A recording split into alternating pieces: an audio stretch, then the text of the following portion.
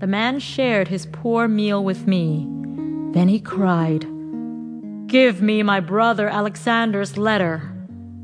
I was surprised when he said he was my uncle, but I was more surprised to hear he was my father's brother.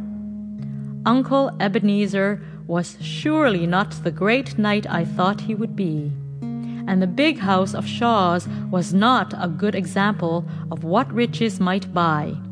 It was a cold, dark, empty place. When it became late, my uncle led me up the stairs and down a dark hall to my room. He carried no light. As I walked into the dark room, he closed and locked the door behind me. I wanted to cry, but I was too tired to squeeze out the tears. This was not the way I thought my uncle would behave. I wondered if this was an example of how my life here would be.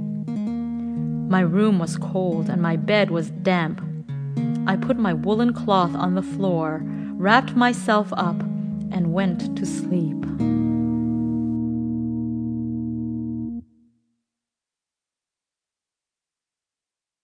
End of Chapter 1. Chapter 2. I find myself in danger. The next morning, I shouted until my uncle opened the door. From the way my uncle behaved, I knew he did not like me. He wished I had never come, and I was thinking the very same thoughts myself. After lunch, my uncle led me to a room with many books. I was a curious person, so I sat down to read. In one of the books, I found some words written in my father's handwriting.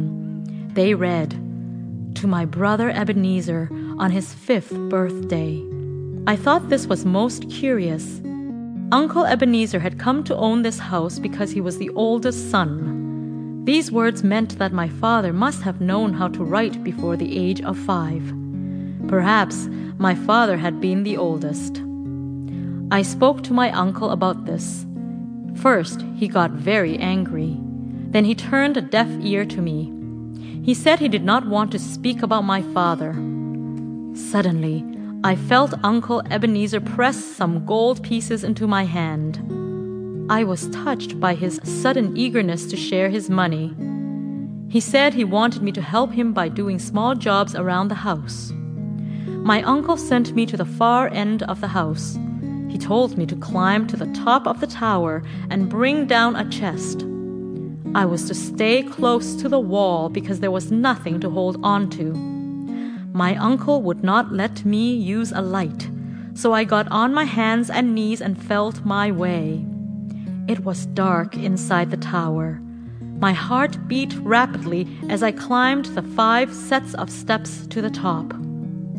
I had almost reached the top when there was a sudden flash of lightning. I saw the sky all around me. The tower had never been finished. One more step, and I would have fallen to my death.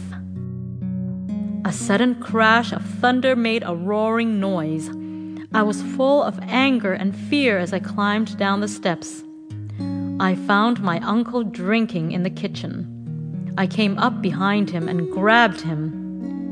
Uncle Ebenezer was very frightened at seeing me alive. He fell to the floor. He was too sick to talk, and he went to bed. I locked him in his room. The next morning at breakfast, I started to press my uncle to give some correct answers to my questions. But there came a knock at the door. I quickly jumped up to answer it.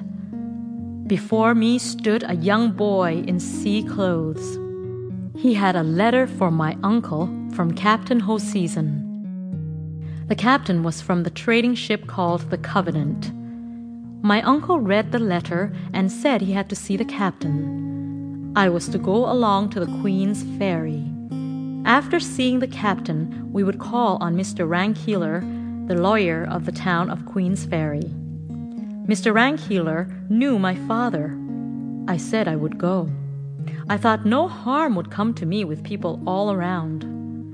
As we walked, I talked to Ransom.